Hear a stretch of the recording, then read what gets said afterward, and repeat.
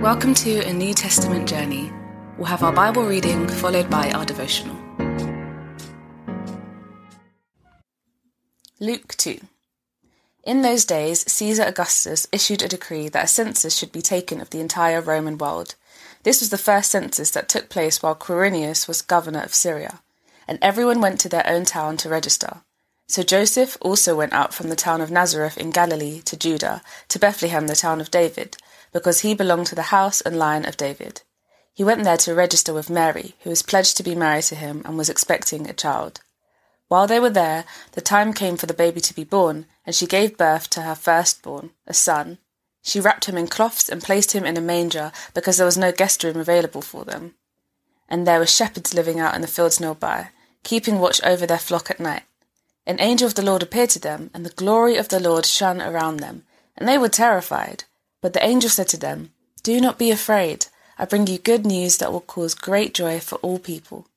Today, in the town of David, a Saviour has been born to you. He is the Messiah, the Lord. This will be a sign to you. You will find a baby wrapped in cloths and lying in a manger."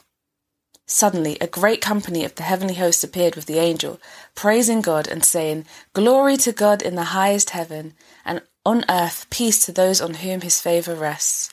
When the angels had left them and gone into heaven, the shepherds said to one another, "Let's go to Bethlehem and see this thing that has happened, which the Lord has told us about."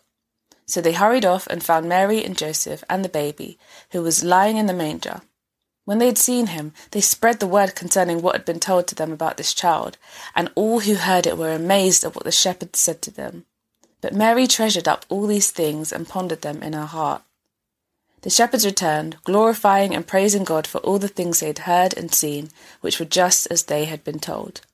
On the 8th day, when it was time to circumcise the child, he was named Jesus, the name the angel had given him before he was conceived. When the time came for the purification rites required by the law of Moses, Joseph and Mary took him to Jerusalem to present him to the Lord.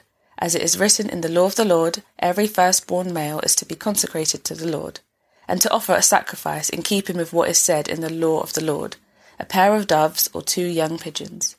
Now there was a man in Jerusalem called Simeon, who was righteous and devout.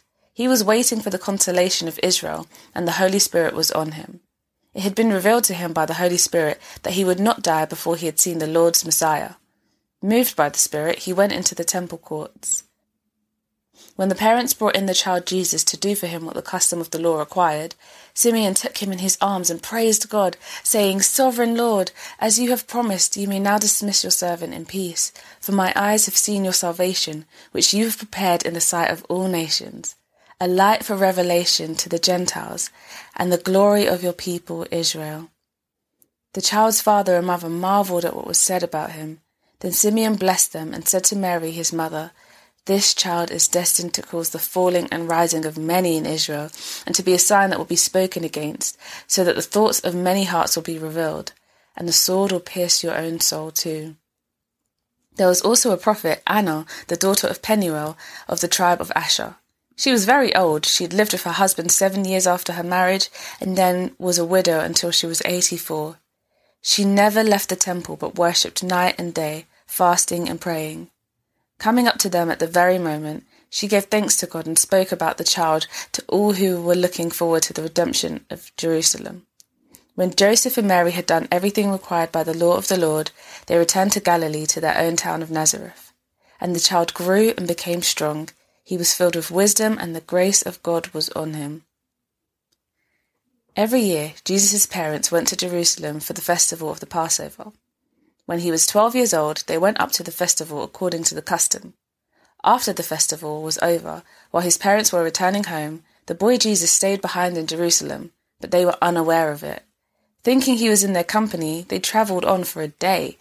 Then they began looking for him among their relatives and friends. When they did not find him, they went back to Jerusalem to look for him. After 3 days, they found him in the temple courts, sitting among the teachers, listening to them and asking them questions. Everyone who heard him was amazed at his understanding and his answers. When his parents saw him, they were astonished. His mother said to him, "Son, why have you treated us like this? Your father and I have been anxiously searching for you." "Why were you searching for me?" he asked. Didn't you know I had to be in my father's house?" But they did not understand what he was saying to them. Then he went down to Nazareth with them and was obedient to them. But his mother treasured all these things in her heart. And Jesus grew in wisdom and stature and in favour with God and man.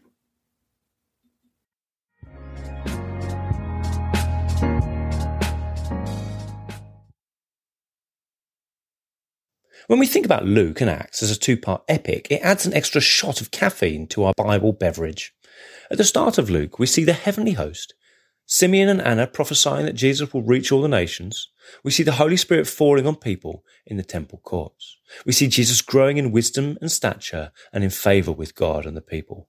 And then, at the start of Acts, we see Jesus prophesying that the early church will carry his gospel to all the world. We see the Holy Spirit following on people in the temple courts, and we see the church grow in wisdom and stature and in favour with God and the people. What careful Dr. Luke is showing through this structure is that where Jesus went, the church follows. What Jesus did, the church did. Luke wants us to realise that Jesus came as king of the long-awaited kingdom of God, and we, as spirit-filled kingdom people, must continue to do all our king started. The Spirit anointed Jesus as king, and this very same Spirit lives in the church, anointing us for kingdom ministry. The caffeine in this Bible beverage should send shockwaves through our weary bodies. We should expect to keep on doing the stuff that Jesus did. Time and again, Luke demonstrates how the salvation of God is for us, for now, ushering us into a new way of life, if we allow it to. What the Spirit is doing could so easily be missed. Think about how the Spirit moved Simeon to go into the temple courts so he would come across Mary, Joseph, and Jesus. That's verses 25 to 27. This was what Simeon had been waiting his whole life for, and yet he could so easily have missed this mysterious moving and just done some shopping instead. We saw it in chapter 1, and we see it again in chapter 2. God loves to come close. His tender mercy is being poured out. His favour is a free-flowing fountain. But it doesn't whack us round the head. We have to pick up the cup to drink. We have to be alert to the movings of the Spirit. We have to seek earnestly for Jesus and store up in our hearts the things that he says. We can be weary travellers. We can be working the lowest paid jobs. We can be an old man on our deathbed or a long-term widow. We can even be anxious parents. All we need to do is come to Jesus and let him be our King. If we do that, not only will we be drawn into the delights of salvation, but we will even end up doing so much of what Jesus did. Here's a question for reflection. What would it feel like for the Spirit to move you like he moved Simeon?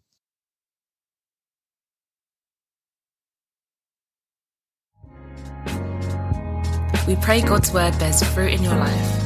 For all the information about the New Testament journey, head to www.anewtestamentjourney.net.